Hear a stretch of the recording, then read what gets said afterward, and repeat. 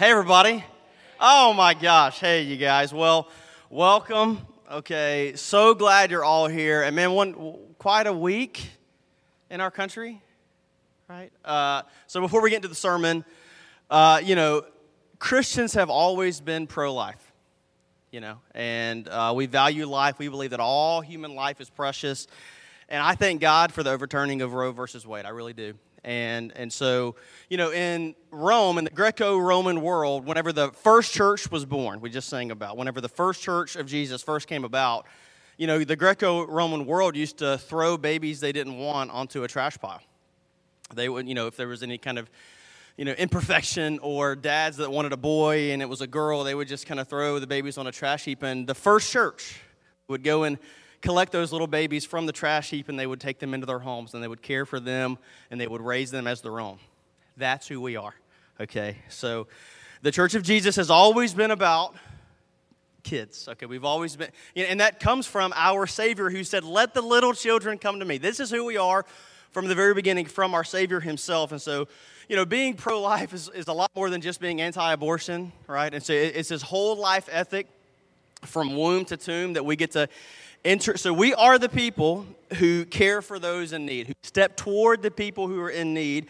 And so it's time now, church, to double down on our ongoing efforts. We're already doing a lot to double down and care for people, to foster children, adopt children, to care for women with unplanned pregnancies. This all gets really personal really quick, right? I know this is starting kind of heavy today. My biological great-grandmother had an unplanned pregnancy with my granddad. I talk about him a lot in here. He planted my home church. He was my pastor my whole life, died just a couple years ago. D.J. Benson, the Right Reverend, okay?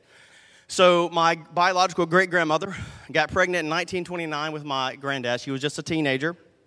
And so they hid her away for 9 months. She had him, and they put him in a shoebox and out in the backyard to die.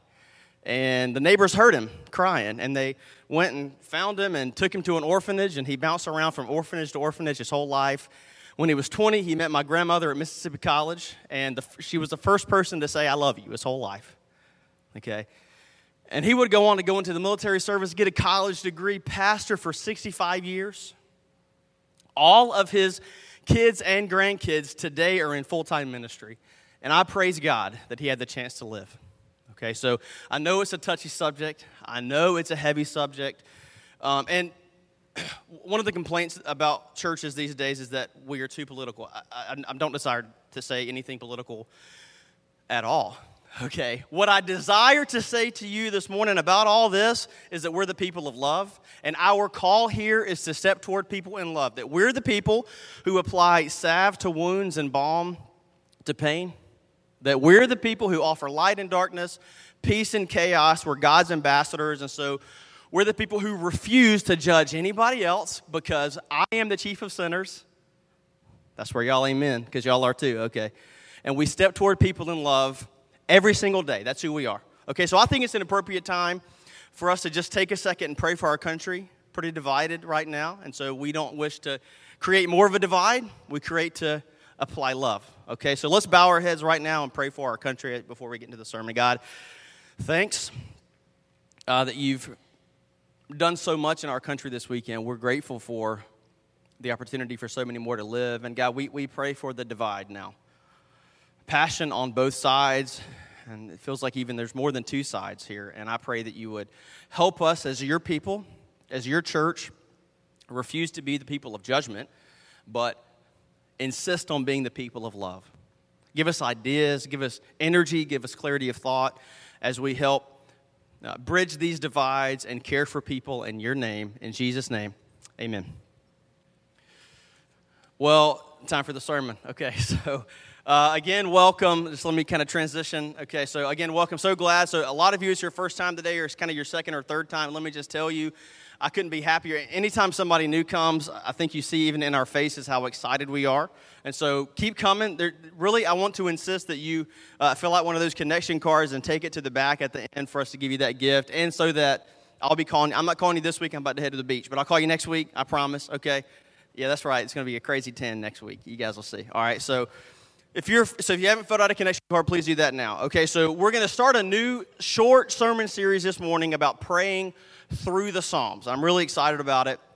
You know, prayer is something that I think we all want to grow in, right? And it's something that we find comfort in, and it's just kind of a matter of fact that we all kind of, most or if not all of us, feel that not that great about how much, how often, or really how rarely we pray. Okay, just me. That's just me. We want to pray. We want to know God and for Him to know us. We'd love to sit and just kind of have a chat with the Father.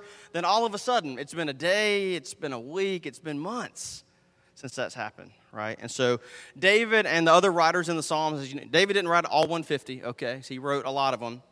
But they teach us by example, right? What I mean is, I'm not sure that David wrote Psalm 51 that we'll read today, if you want to go ahead and turn or scroll there. I'm not sure if he wrote this to teach us to pray, but rather he wrote out his prayer as he was processing his real circumstances, tough circumstances that he was in, and now we can learn from his example. So as we examine this prayer today, we want to know, and as we go through this series, like, how do we approach God? Like, how do I approach the all-powerful, almighty, all-knowing King of Kings? Like, am I supposed to approach him in some measured and shy way? Like, if I had a meeting with the governor of Texas this week, let's say, I would think through what I was going to say. Right? I wouldn't just, like, show up and just go, hey, what's the weather going to be like tomorrow? You know who won the game last? No, I'd probably rehearse my greeting. Like, am I going to go, bro? Like, what are you going to do? So I would really think through if I was going to meet. And Yahweh and the governor of Texas, their power is not comparable, right? And so, but we don't have to approach God's throne in prayer with timidity. We don't have to be shy or nervous. He is over and over and over, all throughout the Bible, it describes God as our Father. And in Galatians, it even says He's our Abba Father, our Dad. Tim Keller says the only person who dares wake up a king at 3 a.m. for a glass of water is a child. And we have that kind of access. So we are children. Your picture's in the wallet. You're the background on his iPhone, okay? So let's look at the 5 example prayers in Psalms over the next few weeks to see how our good Father wants us to approach Him. And along the way, I really want to make this really, really practical. Again, what happens a lot of times is, what do I do with my hands? What's next? Okay, great. I want to pray. I want to approach God like David here in Psalm 51, but how?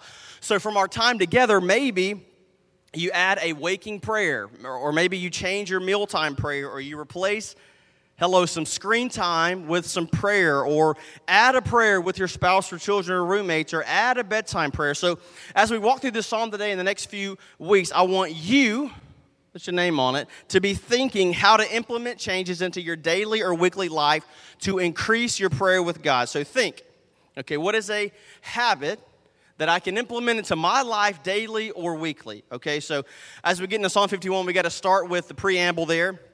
Even before verse 1, it says, to the choir master, a psalm of David. So David wrote this when Nathan, his kind of right-hand man, Nathan the prophet, went to David after David had gone in to Bathsheba. Okay, so maybe many of you are familiar with what it's talking about there. So before what we're going to read today, before all this, David saw Bathsheba, this woman. He desired her. They got together, and she got pregnant. Okay, so after Bathsheba got pregnant, now she was a married woman. Okay, so after she got pregnant, David got all nervous, so he sent her husband, who had nothing to do with any of this, sent her husband to the front lines of a war, effectively having an innocent man killed. Okay, so, and let me be clear about so that account is in 2 Samuel 11. Let me be clear about what 2 Samuel 11 is clear about. David took advantage of Bathsheba. She didn't seduce him. She wasn't trying to get with the king or anything like that. No, he used his power to get what he wanted. David did things. So the prelude to this prayer, he did things that a lot of us would never forgive him for, okay? And he's embarrassed. His worst desires, his worst actions exposed. He's devastated. He's ashamed. And then David turns to God and prays, have mercy on me, O God, according to your steadfast love, according to your abundant mercy. Blot out my transgressions. Wash me, God, thoroughly from my sin. Cleanse me from my sin. For I know my transgressions. My sin is ever before me. Everywhere I look, it's a reminder of what I've done. Verse 4. Against you, God, and you only have I sinned and done evil what's in your sight. Now, Paul, he's not saying he didn't sin against Bathsheba. a little bit is lost in translation there. He's really focusing on in that verse how he's primarily sinned against God. So he's not saying he hasn't sinned against Bathsheba. Verse 5, behold, I was brought forth in iniquity, and in my sin did my mother conceive me. Behold, so he's lamenting, you delight in truth in the inward being, and you teach me wisdom in the secret heart. Purge me with hyssop, I shall be clean. Wash me, and I can be whiter than snow.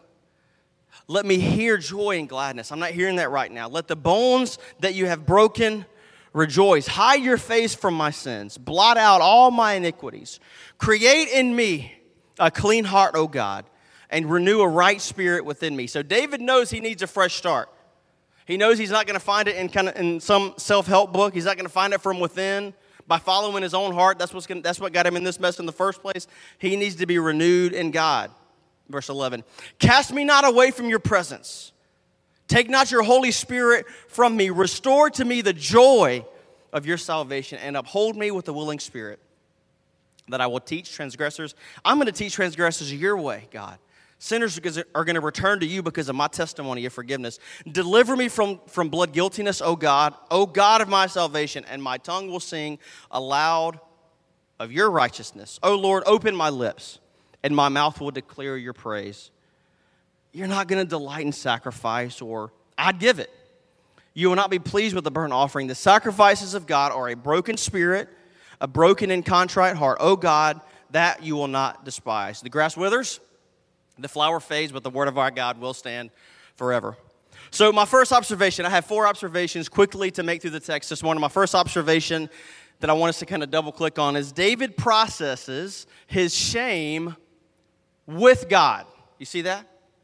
Instead of trying to clean himself up first, instead of trying to heal on his own or trying to figure out what's going on in his own heart and then going to God, so he goes to God and pours out his pre-reflective emotions there at God's feet, at God's throne. He bears his soul to God before he even bears his soul to his small group or his best friend, right? And that's the kind of relationship that God wants with you.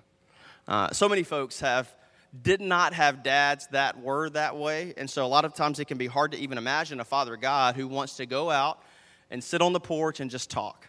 But that's the kind of relationship he wants with you. So when you sense conviction of sin, when you know you've messed up, and all of us have fallen short, you're ashamed of what you did, or you did that again, okay? God wants you to go to a private place, close the door, and pour your heart out to him. Don't run from God, run to him in your sin, because that's exactly why he saved you. He didn't come and die on a cross and be raised again because you're perfect, okay? He died on the cross for your sins because you're a sinner, okay? And I am too. And so when you're in sin, don't run from God or run far and fast away from him like we tend to do. But when you're in sin, when you sin, run to him, because that's when he has his arms open wide. Probably my favorite song of all time. I've told Courtney I want it sung at my funeral, okay? I know that's, it's a song called No One Ever Cared for Me Like Jesus. No one ever cared for me. I think we so often miss his care for us. You know, David just had somebody killed, but he knew that God would be there to listen. You know, you think about that, to care. So is that your view of God? You know, A.W. Tozer said, what we think about when we think about God is the most important thing about us. So what do you think about when you think about God, right? Do you picture an angry old guy just kind of pointing his finger at you, furrowed brow, and mad about what you've done? Okay, do you picture just kind of some aloof, just kind of not really worried about the circumstances in your life, not really thinking about you? Is that what you picture? Or do you picture the God of the Bible who, like when the prodigal son was far away in sin and comes running home in Luke 15, the father runs to his boy, runs to his child and kisses him and throws him a party, okay, because his boy is home. The boy had messed up and all this stuff, but the father was waiting with open arms. That's God for you, always. So, you know, to all of our friends in the city who pray to the universe, that's really not a good idea, who send positive thoughts out into the universe is impersonal. It's brutal, man. But our Creator God is caring. He's loving. So no matter what you've done, and I mean that, okay, no matter what you've done, yesterday or 10 years ago. You know, a lot of times on testimony night, we talked about what happened 10 years ago. A lot of us, what happened yesterday. No matter what you've done, no matter your worst day, your worst conflict, Jesus stands with open arms for you right now. You haven't run too far. You're not a lost cause, okay? He wants to chat with you, to know you, for you to turn to him in times of devastation and pain. He wants a relationship with you. You know, and I mentioned if you sense conviction of sin, to find somewhere, go off and pray. But some of us need to pray, God, I don't even feel conviction anymore. You know, God, I want to feel conviction. God, so we need to pray, God, bring back conviction in my life. I want to sense what David is sensing about. Because, and sin kind of does that to us. It's really easy to grow numb in our sin. And that's actually what death feels like. You know, when in Titanic, remember, whenever Rose wouldn't scooch over, so Jack died. Remember that part? There was room. Go stand in front of a door. Two people can, like, he would have fit. That's all I'm saying. Okay. So it wasn't like Jack felt this moment of pain and he died. Okay. It was like this slow numbing, freezing. All of a sudden he was dead. And so sin can do that to us. We drift further and further and further into it. So tell God about that. God, I want you to bring back conviction. Confess it. Talk through it. Write through it. Okay. So my second observation, moving on from Psalm 51, that I've learned the hard way. Hello. Nothing robs you of joy like sin. Y'all listen to your pastor? Okay, I've learned this the hard way. All right. Look at verse 11 again. God, cast me not away from your presence. He's like, Father, don't go. Did you feel that in your bones, man? Think back to a time, again, yesterday or 10 years ago, of a shameful sin. It just feels like God is a million miles away, doesn't it? But guess what? He's not. I confessed a few weeks ago that I've used a phrase for a long time in ministry that's just dead wrong. I used to refer to people who are far from God. But the fact no such people exist, because we're all one breath away from God. James 4 says, if you draw near to God, he will draw near to you. In other words, if you say yes to God, he'll be there in a moment, okay? Don't let your actions, I failed, become your identity, I'm a failure. Don't make that connection that we so easily make. He'll never leave you. He'll never forsake you. And David knows that. He's just kind of processing, right? And so he's giving his feelings and doubts and fears to God in prayer. Then in verse 12, David prays for his joy to be restored, because his joy is gone. Because of his sin, his joy is gone, which is exactly the opposite of every message that we hear. We're preached to from outside. If you'll just sin a little more, you're going to be happy, but that's the exact opposite. That's not true at all. Because of his sin, his joy is gone. So there's this amazing story in the Old Testament about Hosea, one of God's followers, and God calls Hosea to go rescue and marry a prostitute named Gomer. Okay? And so he does. So Hosea goes and he rescues her out of that, and then they get married, they have a couple kids, and then she abandons her family and goes back into prostitution. And it happens a few times. It's this amazing story of the gospel. And the final time that Hosea rescues his wife out of that life and back into their home, he says, this time I'm going to go rescue my wife, and she's going to sing again like she did in her youth. So that's what sin does. It robs you of your voice. It robs you of your life. David said, Father, please don't leave me. Restore to me the joy of my salvation, please. So nothing robs you of joy like sin. Third observation, and this happens all throughout the Psalms. David uncovers his own emotions by telling God what he's feeling. So you know, this is one of the reasons that your view of God is so important, right? So if you view God as mad at you all the time or aloof to your circumstances, something like that. So if you understand that God is for you, his love and care is for you, you'll more regularly get into a habit of expressing your feelings first to God. You see that? So sometimes, like, my kids will be trying to tell me something, and my kids are little, they're 10, 9, and 4, and they'll be like kind of struggling to find the words or the phrase even to express their thought. But the whole time, I know what they're trying to say. Dads, y'all know what I'm talking about? And you know, I even kind of see where the whole conversation is going. But I don't go, all right, Cole, bro, get there. Okay, time is money, bro. Let's go. Okay, go. No. I love just kind of listening and letting them get there. There's nothing better than when my kids are talking about something that's important to them and I just get to listen and talk through it with them, right? So that's God in your life. He's patiently and attentively listening as you get there, as you pray, and you're trying to fill in the gaps of what you're feeling and what you're thinking and your fears and your doubts and your failures. He kind of sees all that already, and he kind of lets you get there. You know, in our culture, generally, there are two acceptable emotional reactions for pain or embarrassment or the things that we're talking about today. In our culture, two acceptable emotional reactions, okay? Anger and withdrawal, okay? Anger and withdrawal. So, and I'll add, you know, that what it often means to be a man, in our culture at least, is to bury your feelings, to never admit vulnerability. This is one of the reasons, a primary reason that we live in such a hollow society, right? So, you know, many of us don't have real community. We live in our own heads. We live in a virtual world, and there's just so much resentment that builds and builds and builds and builds, never admitting weakness, never admitting fear, never showing vulnerability. And the result of that is not having the tools or even the vocabulary to open up, which is something that our souls really need. So God wants you to start working on that with him. Okay? David, you know, you can really tell as you read this psalm that he's scared. He's desperately embarrassed at the beginning of this psalm, and he sort of bounces around until he finds and names what he's really feeling, which is that God might abandon him.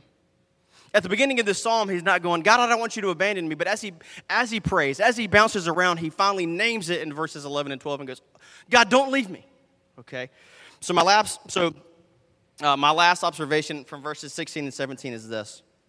David found God's heart in prayer. So not only did David name and find what he was feeling, David found God's heart for him. Let's read those verses again, verses 16 and 17. God, you will not delight in sacrifice, or I'd give it. You're not going to be pleased with a burnt offering. The sacrifices of God are a broken spirit, a broken and contrite heart. Oh, God, you will not despise. He's like, oh, God, it's not like a big tithe check is going to fix this. You know, some sort of sacrifice is not going to do it. What you want is repentance, a contrite and broken spirit in me. Humility in me that comes out of me. Oh, you're not trying to abandon me. You want to help change me for my own sake. So as David prays to God and pours out his pre-reflective emotions and thoughts at his feet, he finds God's heart for him. And so, which is brokenness, right? David needed brokenness. He's a king. Imagine how many people he would have hurt if he didn't have brokenness at this point of his life. And God cares about that because he cares about all people. And imagine how hurt David would have been at the end of his life if he never had this brokenness, never been humbled in this way. At the end of his life, imagine how broken and desperate he would have been if he'd gone on in his sin. So David should be devastated. Let's not miss that. The taste of sin should be so bitter that this never happens again.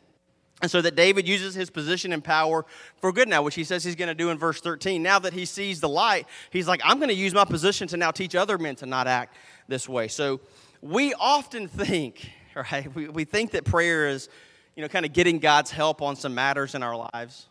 But prayer is not kind of putting God to work on your to-do list, but it's inviting God to work on you, okay? David started his prayer by asking for mercy, and that prayer was answered. Not by way of God just making it all go away, but by showing David that the path toward freedom was repentance and humility. So here's a practice that I want to encourage you to add to your daily waking habit as you wake up, okay? So for the first thing you do every day, start by praying. Okay? So, and you might have a direction of what you want to pray when you first wake up. That's fine, but I have a suggestion, okay? So as you wake up every day, try it out every day this week. As you wake up every day, pray this. Father, I want to talk with you today. Father, you could even say Dad if you want to get kind of crazy with it, okay? Father, so the first thing when you wake up, Father, I want to talk with you today, and I know that you're going to listen. I know you care for me. Leave that up for just a second. So, you know how I've added this back recently. You know how John in the scriptures, he never refers to himself as John. He refers to himself. He nicknames himself as the one who Jesus loved. It's hilarious. Okay, so here's what I've been doing lately. For my waking prayer, I'll say, Father, it's me, the one you love. And I tell you what, it's really fun. Okay, so maybe you want to add that in there too, okay? It's me, the one you love. I want to talk with you today, and I know you're going to listen. I know you. The first thing when you wake up, see, habits are fascinating little things, okay? By doing something over and over and over, and modern neuroscience shows this as well, that habits occur in the deepest part of our brains, the basal ganglia. Google it, okay, as it were. Your brain literally has an autopilot, okay? That's how you're able to buckle your seatbelt as you back out of the driveway and talk on the phone, okay? It's autopilot kicks in on at least 2 of those, okay? So, and it's why a 4-year-old's attention is totally consumed by tying his or her shoes because the autopilot hasn't necessarily kicked in yet, okay? So your brain, in this autopilot mode, develops ruts, okay? And so as it were, so where the wheels just kind of naturally and easily go, and you don't stop easing into those ruts, okay? You practice yourself into it, and now it's time to practice your way out. So back to my encouragement of you having a waking prayer. Just think, okay, so when the first thing I do in the morning is roll over, grab my phone, and start checking texts and emails, I wake to performance. Right? I begin my day trying to accomplish. When the first thing I do is social media, I wake to comparison and envy.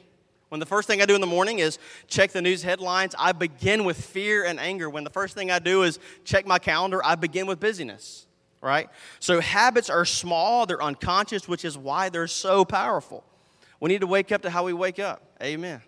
Sometimes you got to amen yourself. Okay, so as we see that David processed his shame with God, he unearthed his emotions with God, that he found God's heart in prayer. We come to realize that one of the things that we need to do is just kind of increase our prayer and create new habits for more conversation with God.